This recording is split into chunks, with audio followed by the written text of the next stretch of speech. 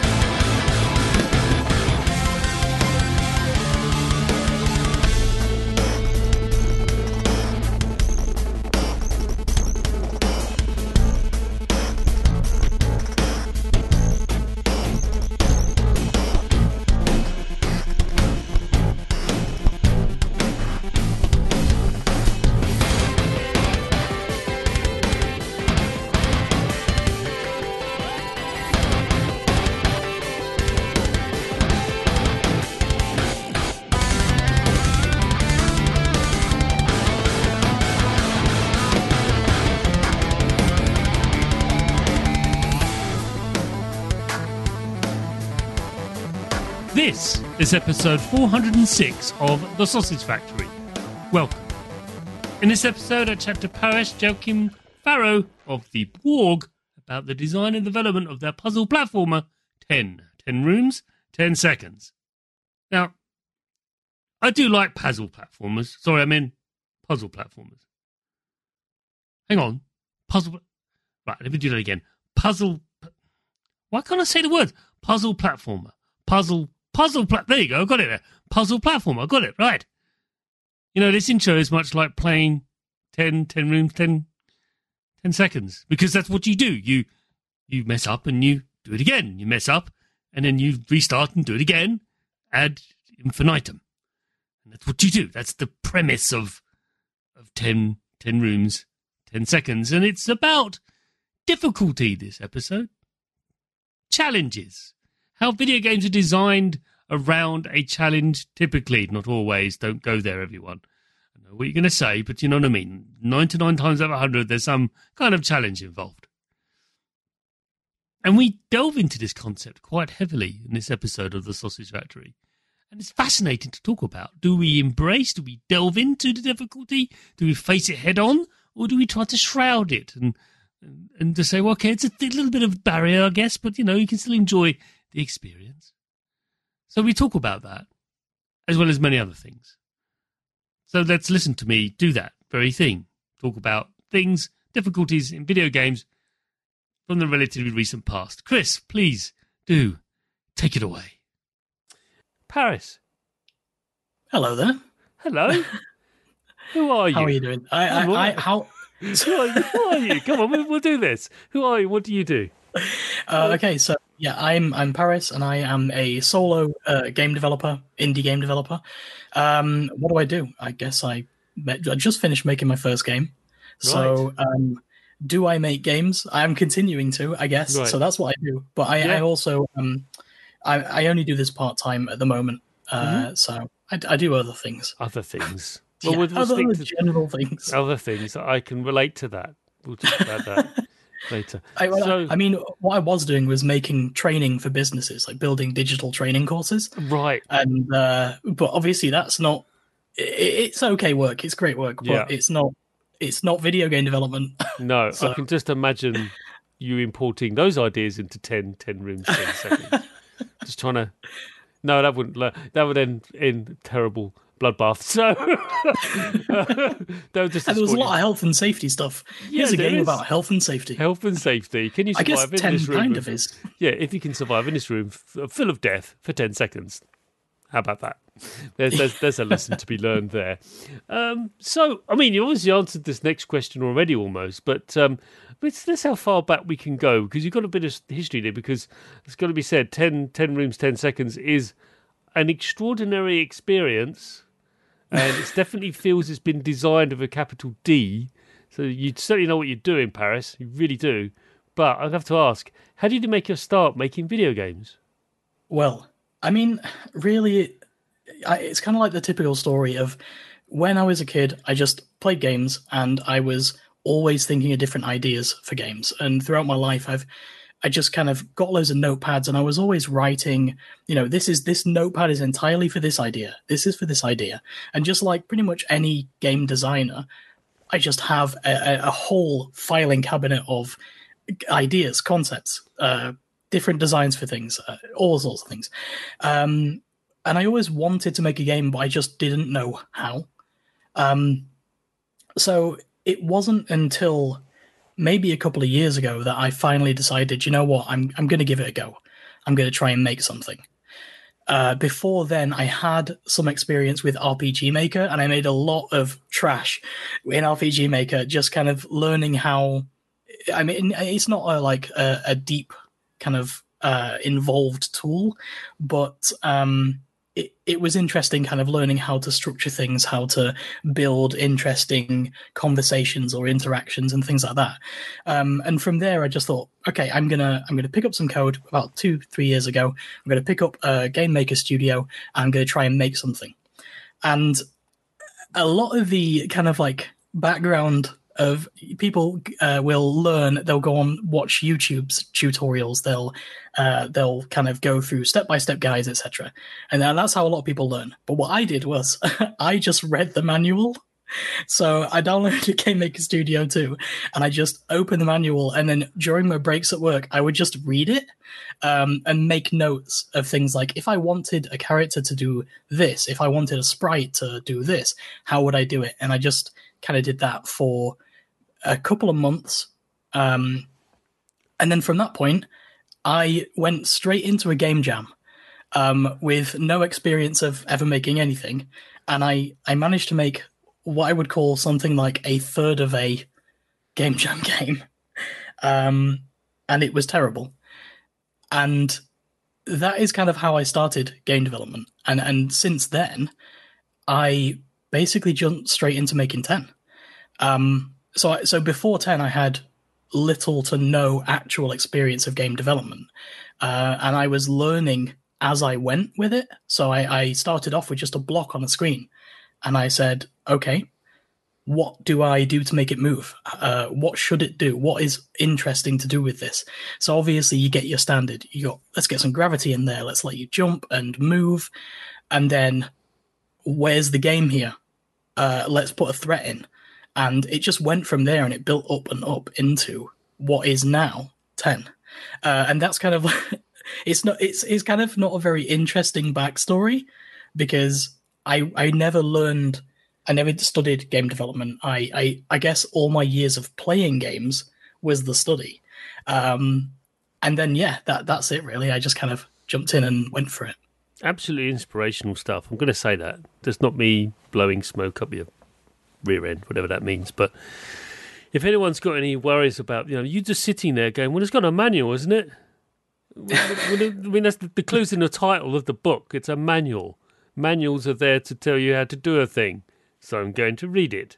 Exactly. Thankfully, the Game Maker manual isn't terrible, because I suspect you and I, you mentioned about training and stuff, and you encounter manuals or text that are written for the person who wrote them. It's like, well, yes, it's no good to anyone, is it? But I've trust me, my day job, I completely relate to that. Like, no, just no.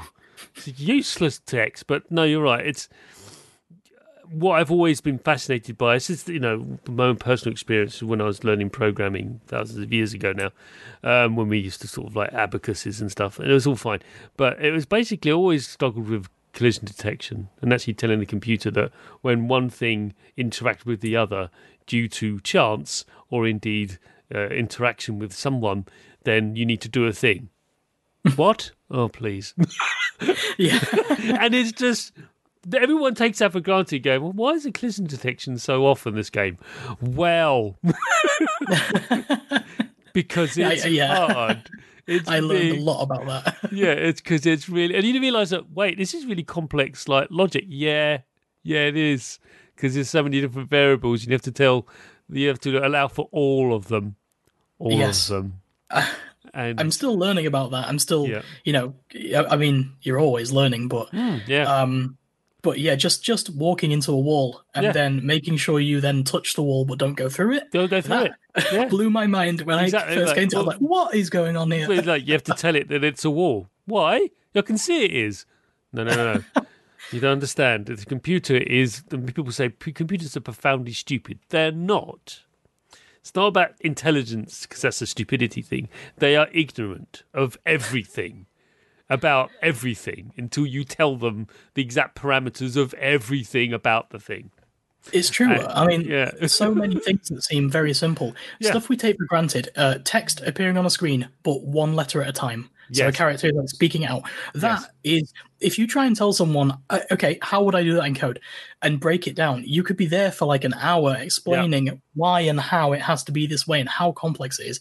But as a gamer, before I ever came to that, I thought, this is probably a pretty basic, simple thing because so many games use it.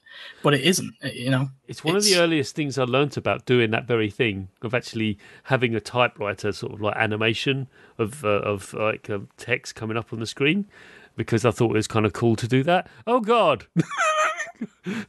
It's painful, but it was fun to do because I learned a lot by doing that, by creating an animation that reflected some old sort of typewriter. It's not all they have like on war games or something like that, where how the text is displayed on the computer. Like that's not how it works, but never mind. It looks awesome. No, good stuff. Really good stuff. So my next question then, and this is a bit of a nebulous one, Paris. So don't be afraid to say, I can't, hang on, this is too weird. But it's not weird. It's just like, how am I supposed to answer this? But many, many, many guests and over the years have struggled with this one. So you're not alone. So don't worry. But you are a creator, and I have to ask you this question. What are your biggest influences? My biggest influences? You know what? There's quite a lot, to be honest. And a lot of the things that influence me are just experiences that I've had with games in the past, and also just, I guess, ideas that I've come up with over the years that stick with me. So if I don't ever get to use them, I still always got them in the back of my mind. But really, it is just experience is influence. So there will be games that I've played where there's certain aspects of those games, and I'm like, I want to use this in every game I make. I want it to feel like this. And I think one of the biggest influences for me, there's two aspects to it. The one is in terms of what drives me to game development, and the other influence is in game design. So what kind of influences my game designs? I watched Indie Game the movie. I'm sure you've seen it, right? Oh yes, it's 10 years old now. That thing. It's just incredible. But yeah, go on. It is. Yeah, it's very. I mean, I saw that when it came out. Yeah. That was actually kind of the starting point. That influenced me because I really felt like I kind of wanted to relate to it, but I wasn't a game developer, and I kind of wanted to understand. And it was a really nice kind of fly on the wall view of what it's like, and some of the kind of the trials and the problems that people encounter, and it just felt like a really kind of inspirational story. Like all of them were really inspirational, and a lot of the time I think back to that whenever I'm kind of losing momentum or whatever. I kind of revisit that in my memory and go, oh, this is kind of like a dream that I always wanted, that I always had as a child, and it kind of drives me. But in terms of actual game design, it's a lot of the classic stuff that I played when I was a kid really influences how I develop games. And from the indie game movie, the reason I mentioned that as well is Super Meat Boy. There is a heavy influence from that in 10. And you can kind of tell you've got the spinning blades and things like that. The way the levels are designed in that game are just really, really good. And weirdly, I am influenced by a lot of horror as well. Like there's a lot of kind of horror elements that influence how I've design things and what I want to make in the future. And I suppose a little bit of that seeps into 10 towards the end. There's some hints at something there.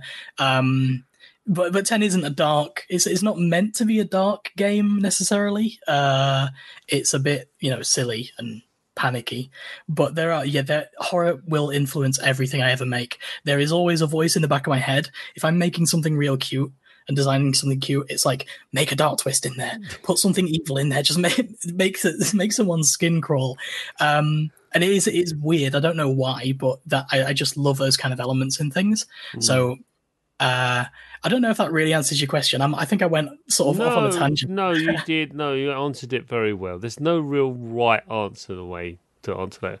Well, as I say, somewhat nebulous question, but I think it's an important question because it illustrates from where you came from, how 10 rooms, 10 seconds came from. It illustrates that you were inspired by other things. You aren't living in a bubble.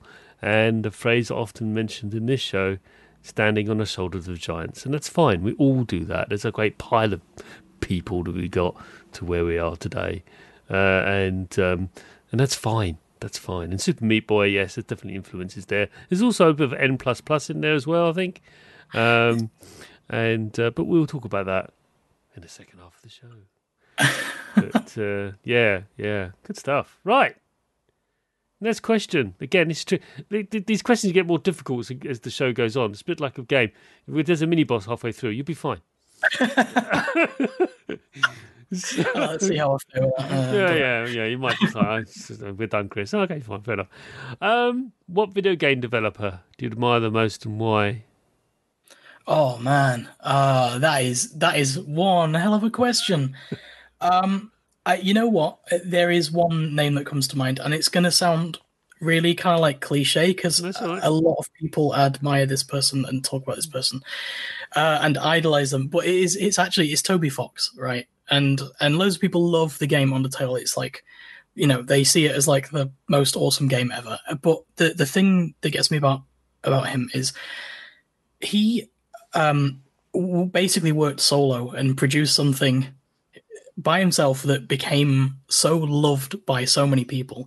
And that for me was like, when I saw that and I experienced his game and I kind of really connected with it, I thought, wow, it's amazing that, something that I thought was made by a huge team of people was just one person's kind of like dream and vision realized. So I do look up to that game and developer a lot. Because really that's, I suppose that I should have mentioned him when I was talking about influences because that is another big inspirational story that kind of drove me towards the Game Maker engine. Right.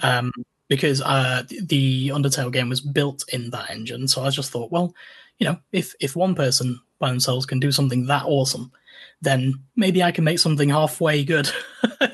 Yeah, I often cite Hotline Miami as well as a game that was made in Game Maker and go, here you go, look at that. That game's insane. Hotline Miami is like so simple as a concept, but so ridiculously fun to play. Yeah, and I love that. That was actually one of the things I really wanted to bring across into 10 was like, let's take something really simple and do something that is really fun and frantic with it. And I'm not an expert, but like Hotline Miami is really, really good game. Yeah. I absolutely love that game. And the little animation cutscene things, which like, I've got questions. We haven't got any answers. I'm just going to give you more questions. Just go in and kill everything. Okay, but I've still got. I know you've got questions. We've got questions. We never know. The maker's like, we don't know what this is about either. Yeah, it's a wild story, isn't it? It's just like, just roll with it. I can't, I know.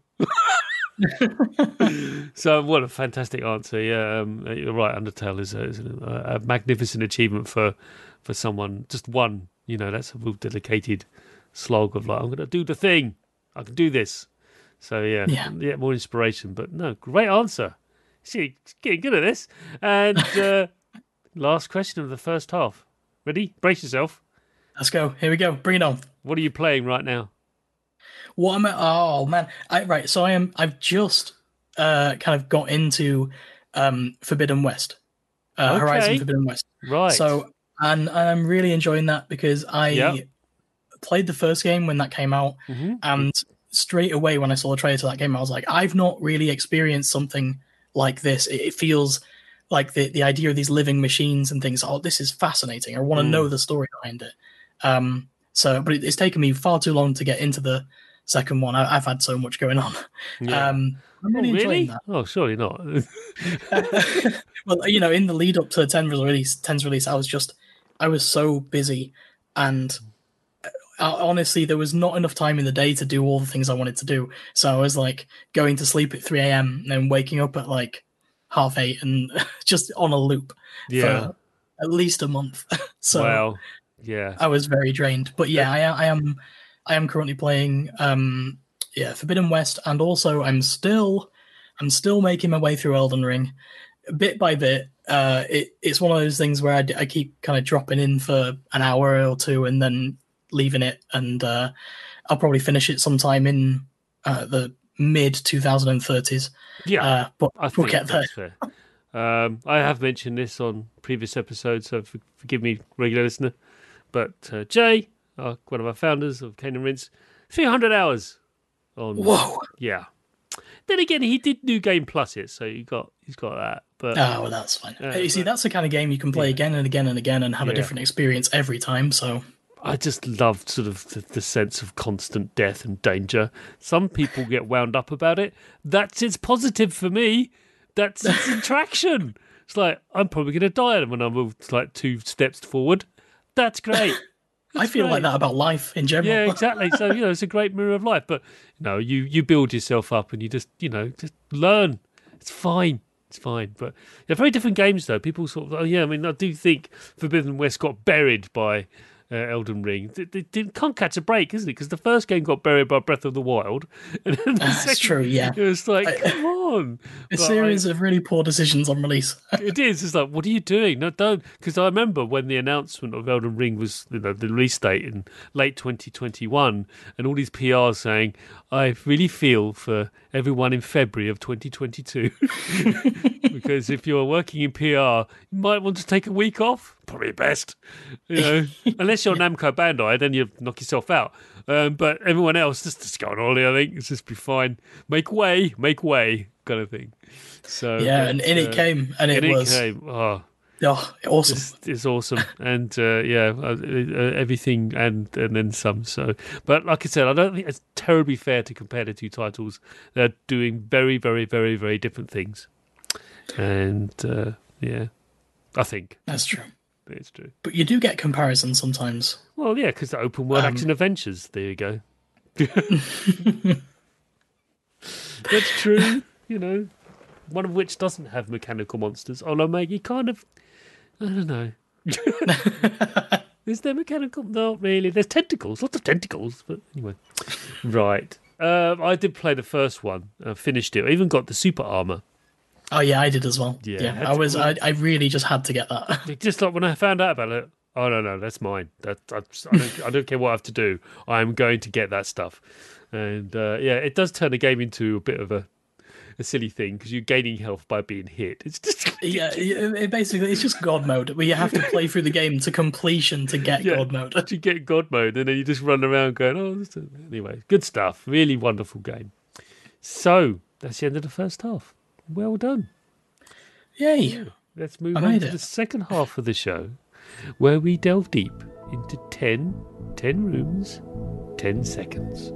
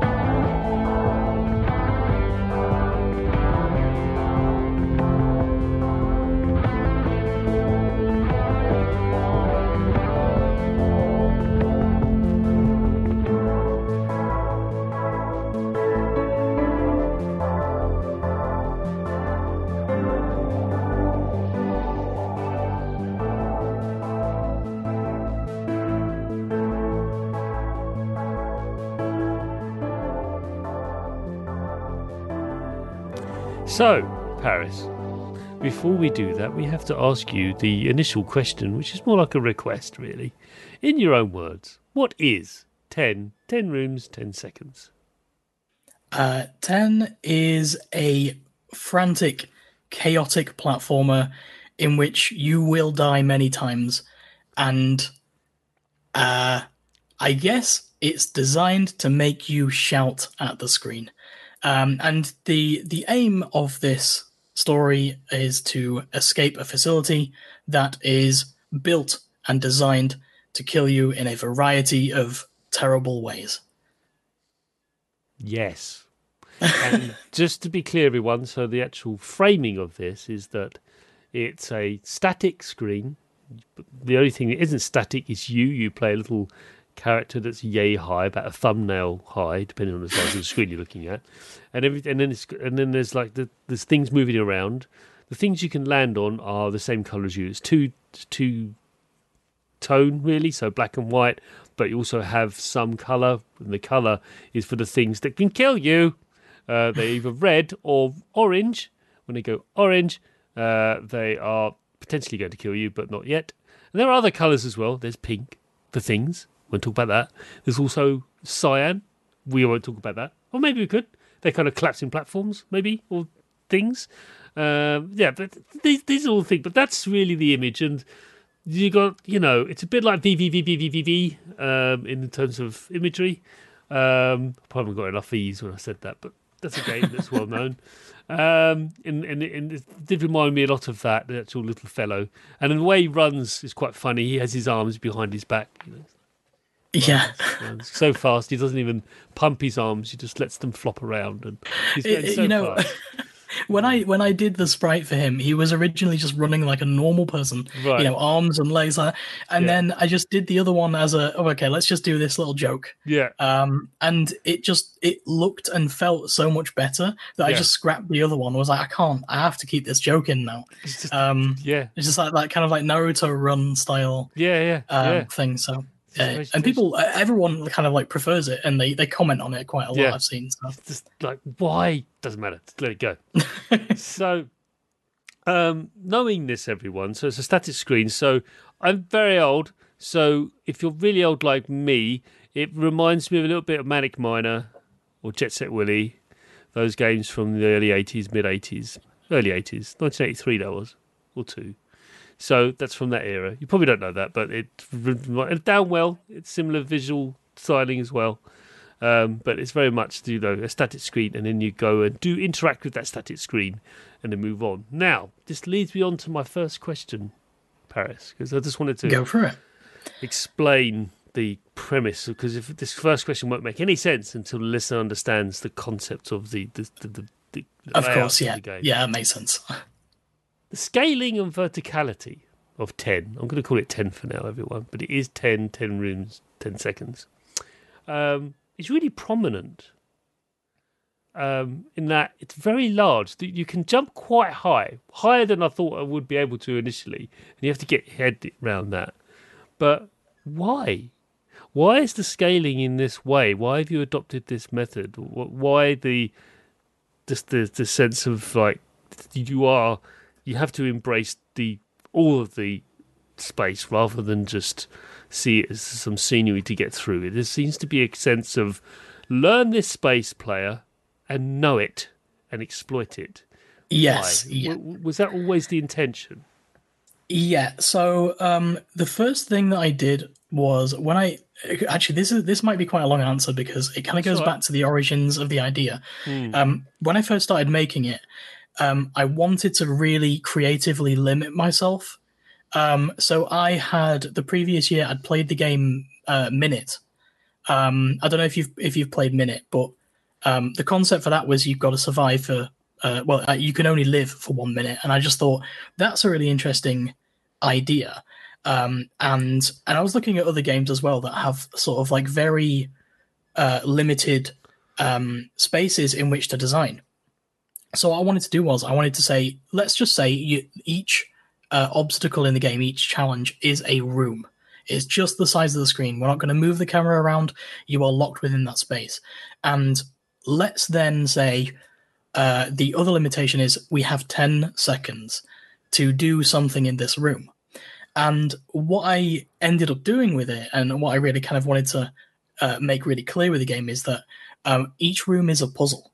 And the puzzle is, how do you use the platforms and the space within the room to survive for 10 seconds? A lot of games will say, lock you in a room, defeat all the enemies, or lock you in a room, complete this objective. But here, I just wanted it to be, can you survive? So when you're playing the game, you're going to die a lot of times. And that is a really important factor. You're supposed to die because you're supposed to come to this room, this puzzle, at first not really know what's going on, but then give the player a lot of sort of maneuverability and traversal around this space to learn how to deal with the obstacles and threats that are in there, and figure out what solution to this puzzle works best for them. And they might have to come back through because they'll probably die in the next room, but now they've got the solution in their head, so they're going to repeat that solution each time. And that's why, the player can jump very high. That's why the rooms are quite large, but they're never bigger than the screen, apart from in very specific circumstances. It is because that's the limit. I wanted to create a space and only work within that space and those limitations. That's it. You've got the palette. You've got a space, use it. Yeah, and actually that's the thing. The color is another thing. I really like the black and white, and then I was like, okay, red is a threat. I want that's actually really important because I did experiment with a colorful game before. Right. But the thing is, because you come into a room and then the doors close and bam, you're in danger. It pops. The color pops. Like the moment the room slides in, you can see the red, so straight away I have to dodge that.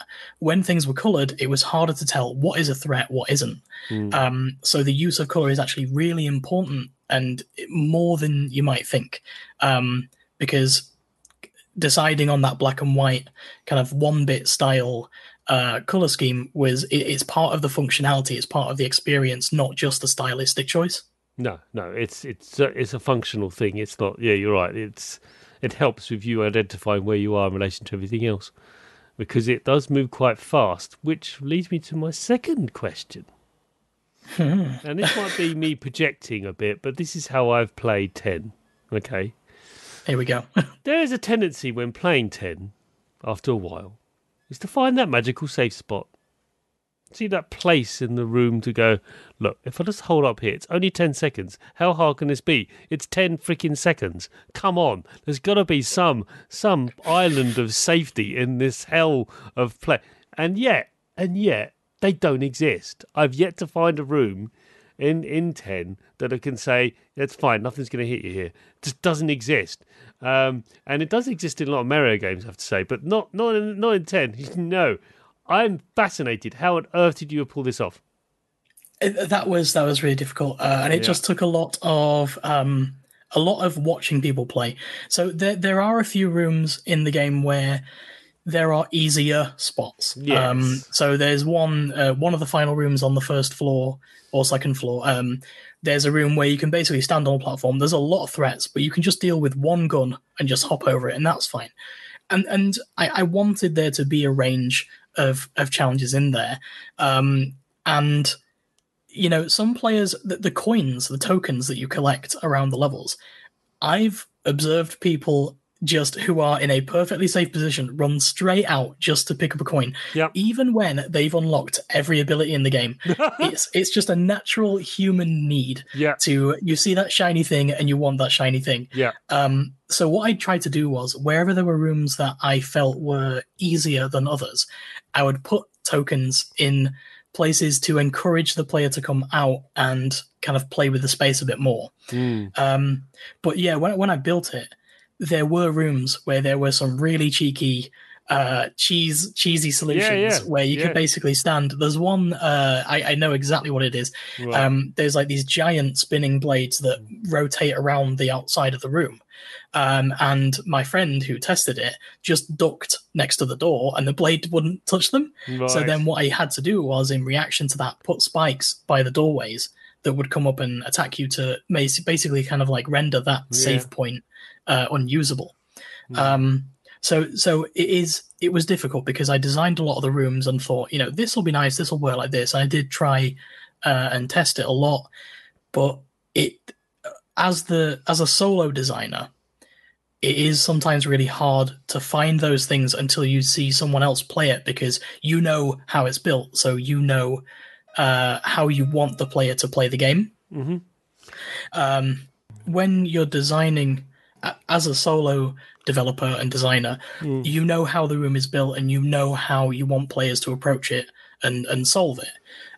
But it's everyone plays games differently. So when when I passed the game over to a friend and he solved a room in a completely different way, I was like, I didn't know that was possible. I actually didn't know you could do that. No. And that's awesome. But that makes the room too easy. So now I have to put a new threat in there. There was a lot of each room had multiple iterations because initially the game, some of them were far too hard. Some of them were far too easy. And there is a change in difficulty and pace as you progress.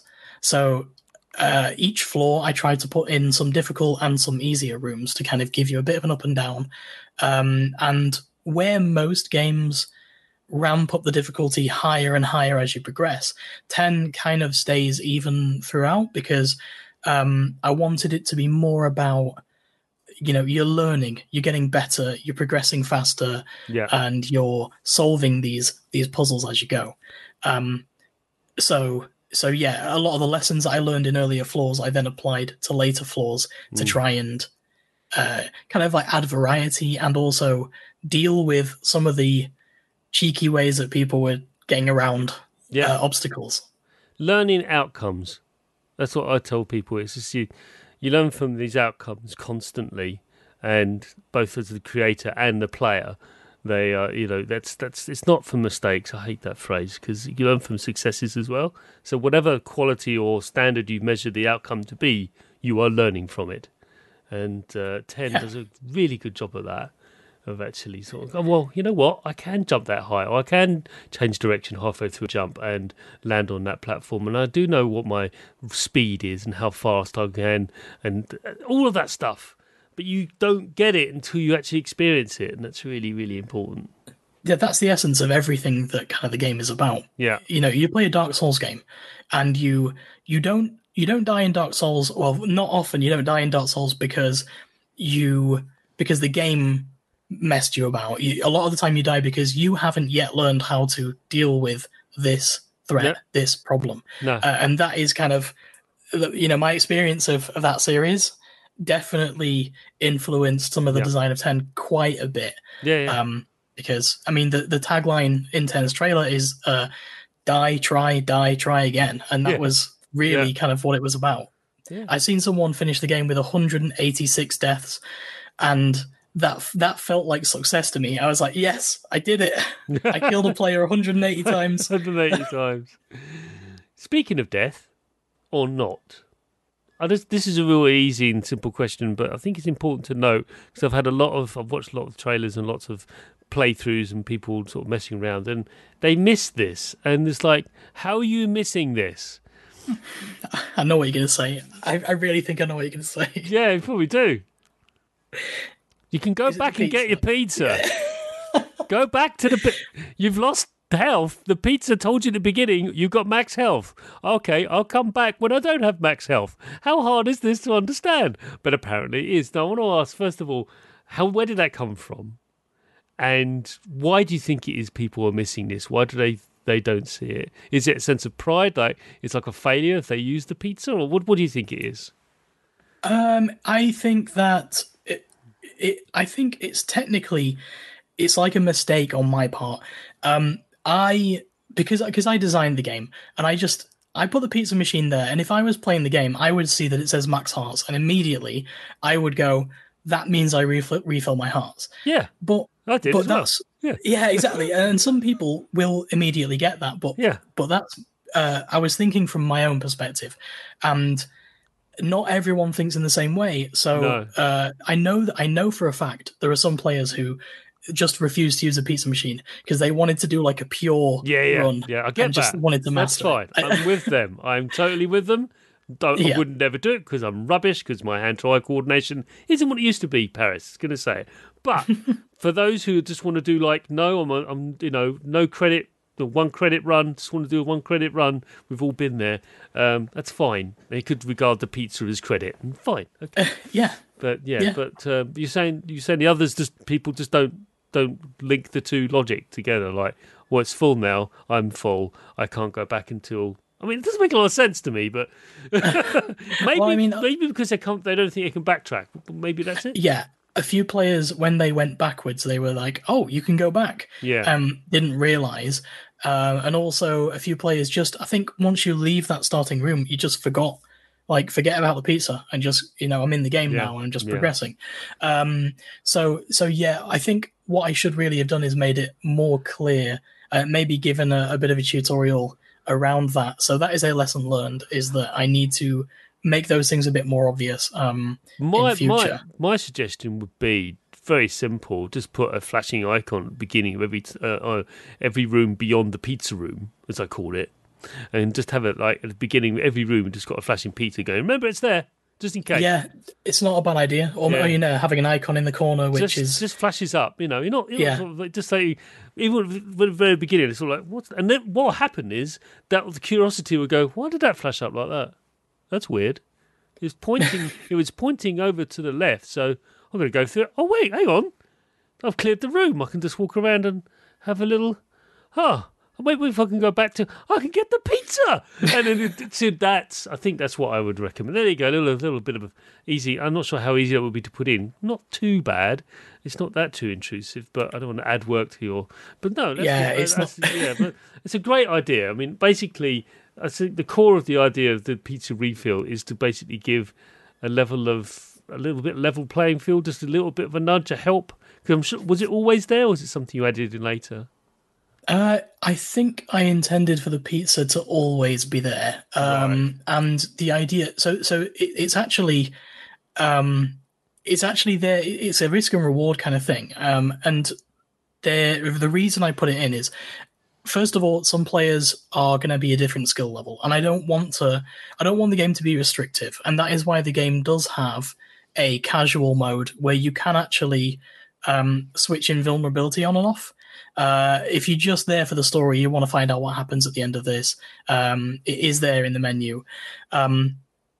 The other thing is, if you're like competitive and you want to see, I'm going to try and get through the game in a limited amount of time with a limited amount of deaths. I want to get that S rank at the end.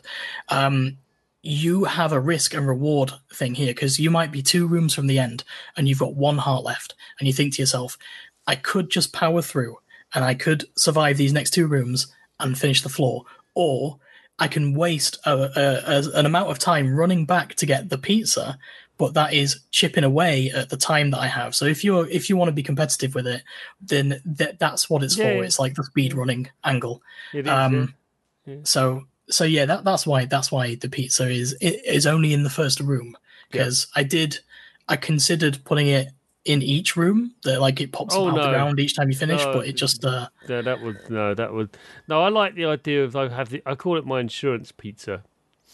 So basically, if I get to the boss, the last room, the number 10, I actually sort of then go, okay, I'm down 1 heart. I'm not going to survive that just with 1 heart. It's not going to work. Off I go. Yeah. And, you just take a little trip down memory lane, as I call it. Oh, I remember this bit. I hated this bit. Kind of exactly. So, yeah, all very good stuff. Okay. Here we go. Last question. I know, all good things must indeed come to an end, but here we are.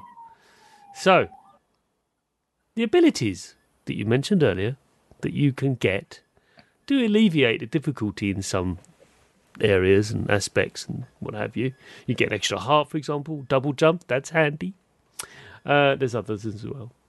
Can you take us through how you came up with them, and also how they are earned, and the design that they're earning of them? Can you talk us through that, really? Yeah, so this kind of idea of, when I was early stages, I wanted to put these tokens, these coins, collectibles in. there was the kind of the aspect of drawing the player out, encouraging them to use the entire space within the room and collect those tokens, and that kind of then led me to, okay, what do you do with these? I want there to be something that you run around and collect, but what do you actually do with that? And the natural thing was upgrades. In games I play that are platformers and otherwise, I love unlocking things. I love kind of upgrade systems and things like that. So I wanted something like that in 10. And I also wanted there to be, it's almost like a way of balancing the difficulty.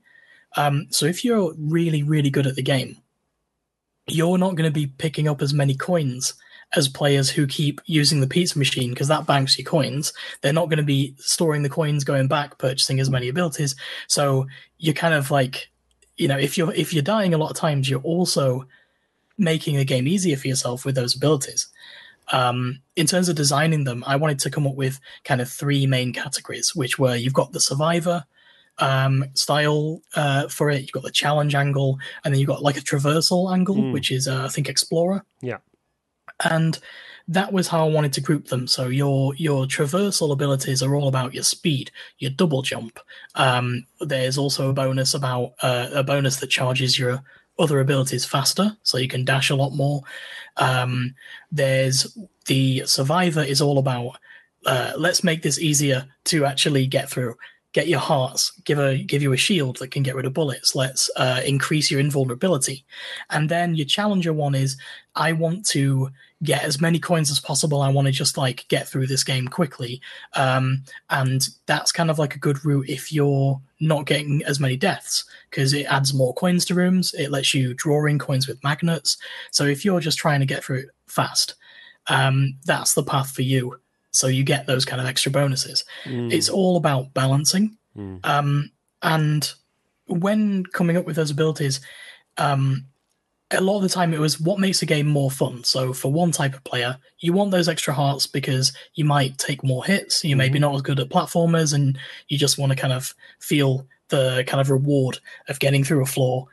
Give you those bonuses. If you like the traversal is important because, like I said, the game is all about moving around that space. Yeah. So making you able to dash or double jump, it changes the way you can approach some of those puzzles. It adds new solutions to some of them, in particular the dash ability. So that's. I mean, generally that's how I approach the upgrades. Yeah, I think it's very well thought out, and it's not as thrown up in your face and stuff. And like, hey, here we go, well done for doing the thing. Now you can do this. How about that? Hey, for all the throwing yourself against risk despite everything.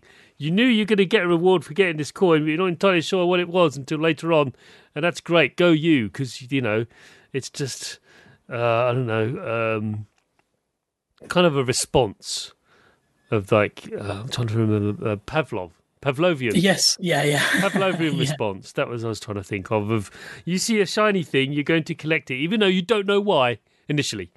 What's actually quite interesting about it is, and I didn't, for some reason, I didn't foresee this when I was making the game, is that a large portion of player deaths happen in the first 2 floors of the game, because they then start unlocking all the abilities to survive longer. So when players get to like floors maybe 8 and 9, they're getting through them with less attempts because they've got more hearts, they've got longer invulnerability, they've got like all these different skills, but there is quite a lot of like, that I expected it to be that way in the late stages of development, because I also wanted it to be possible to finish the game with no upgrades, and I've done it, so I know it's possible. Right. But if I were to make it more and more difficult to account for those upgrades, first of all, the upgrades would become pointless because and secondly, you wouldn't be able to do that kind of like no tokens, no upgrades run. So I wanted that to be in there. It's a mistake that games from the early 90s, late 80s, early 90s, they actually, when they had upgrade paths, so they're dabbling with that. You had to upgrade in order to succeed. They actually scaled the difficulty based on what upgrade, but they never told you which upgrades to get. So they had this great smorgasbord of upgrades, but you didn't know which one was the optimal one. You had to find out for yourself. It was very bad design. But then, this is 20, 30 years ago. They didn't know any better. But they thought, we could do an upgrade path and make that upgrade path and bake it into the level without telling the player that they've never seen the level. They haven't seen it yet. Yeah. So how can they possibly make an informed choice? They can't. That is challenging. Really difficult. Because I had to bear in mind that players might not have double jump, so I can't put any double jump ledges in there that you can't get to without it, because there's so much to consider. And then it's like, is this room far too easy with double jump? Is this there's a boss in particular where there's some ledges at the top, and with double jump you can jump up there, so I had to put threats up there, because I was because my friend test played it, jumped up and didn't take a hit, and I was like, great. There's no challenge there. Yeah, cool. All right, well, that's the end of the questions. There we are. Amazing. 10 rooms, 10 seconds. It was developed by the Bworg. Is that right? The Bworg, yes. Yeah. Where's that come from? Where's the Bworg come from? So it's basically like an in joke with my friends. Right. That I have this like just a character who just makes a noise. It's like the one that's on the actual like splash screen. Yeah. And when I was talking about the name, what do I call myself as a developer? Yeah. And one of them just said, just call yourself the Bworg. And then he took my cousin who did, he's not, his second cousin. Right. He did all the music for the game. Okay. He and his friend. He took a recording that we had of me doing that and then made the sound for the start. And I was like, well, it's stuck now. I might as well just go with it. I like it. Every single person I've seen, it starts off when they repeat it. When it turns on, they go, Bworg. They just copy it. It's just this big yellow screen. It's just like, there's nothing like the rest of the game. Like, what is that? What was that? Why is he making this? Well, whoever makes it, he or they, why are they making this weird statement about Bworg? I mean, why? Okay, let's just move on. Let's just try and forget that. It's nonsense. But it's here to stay now. Yeah. So live with it. And it's published by Ratalaika Games. Is that the right pronounce it? Yes. Yeah. And and it's what platforms is it out on presently? It's out on all the mainstream stuff. So you can get it on Steam, you can get it on PlayStation 4 and 5, all the Xboxes, and Nintendo Switch. There's no plans to release it for anything else. It plays nicely on Steam Deck as well. It does. I can verify that. Spent most of my time on Steam Deck with this very game. And really, really fantastic stuff. And what systems does it work on Steam? Is it Windows and is that it? Or is it just Windows on Steam, yes. Good, gotcha. So, Paris, it's been wonderful having you on the show. Yeah, it's been really nice to talk to you. I've enjoyed that. This is the first chance I've had to talk in this kind of way about 10. A lot of the time it's just, I'll just put a tweet out there or, respond to a post or something, but it is kind of nice just to talk about it. Delving deep into mechanics and stuff like that and why you come up with this stuff and why you didn't go certain places. And we've definitely revealed that. So thank you very, very much for that. So you're more than welcome to come back, of course, because we do have repeat guests on this show. And whatever it is next you've got working, no doubt we want to see Bworg again on something. Whatever that is, I don't know what it is. But in the meantime, thank you very, very much. Yeah, thank you for the opportunity. It's been really enjoyable. You have been listening to the Sausage Factory podcast, part of the Cane and Rinse Collective. Support us for just $2 per month at patreon.com/Cane and Rinse for early, extended, and exclusive podcasts. Find us on Twitter, Facebook, Instagram, Twitch, YouTube, and at our website, caneandrinse.com.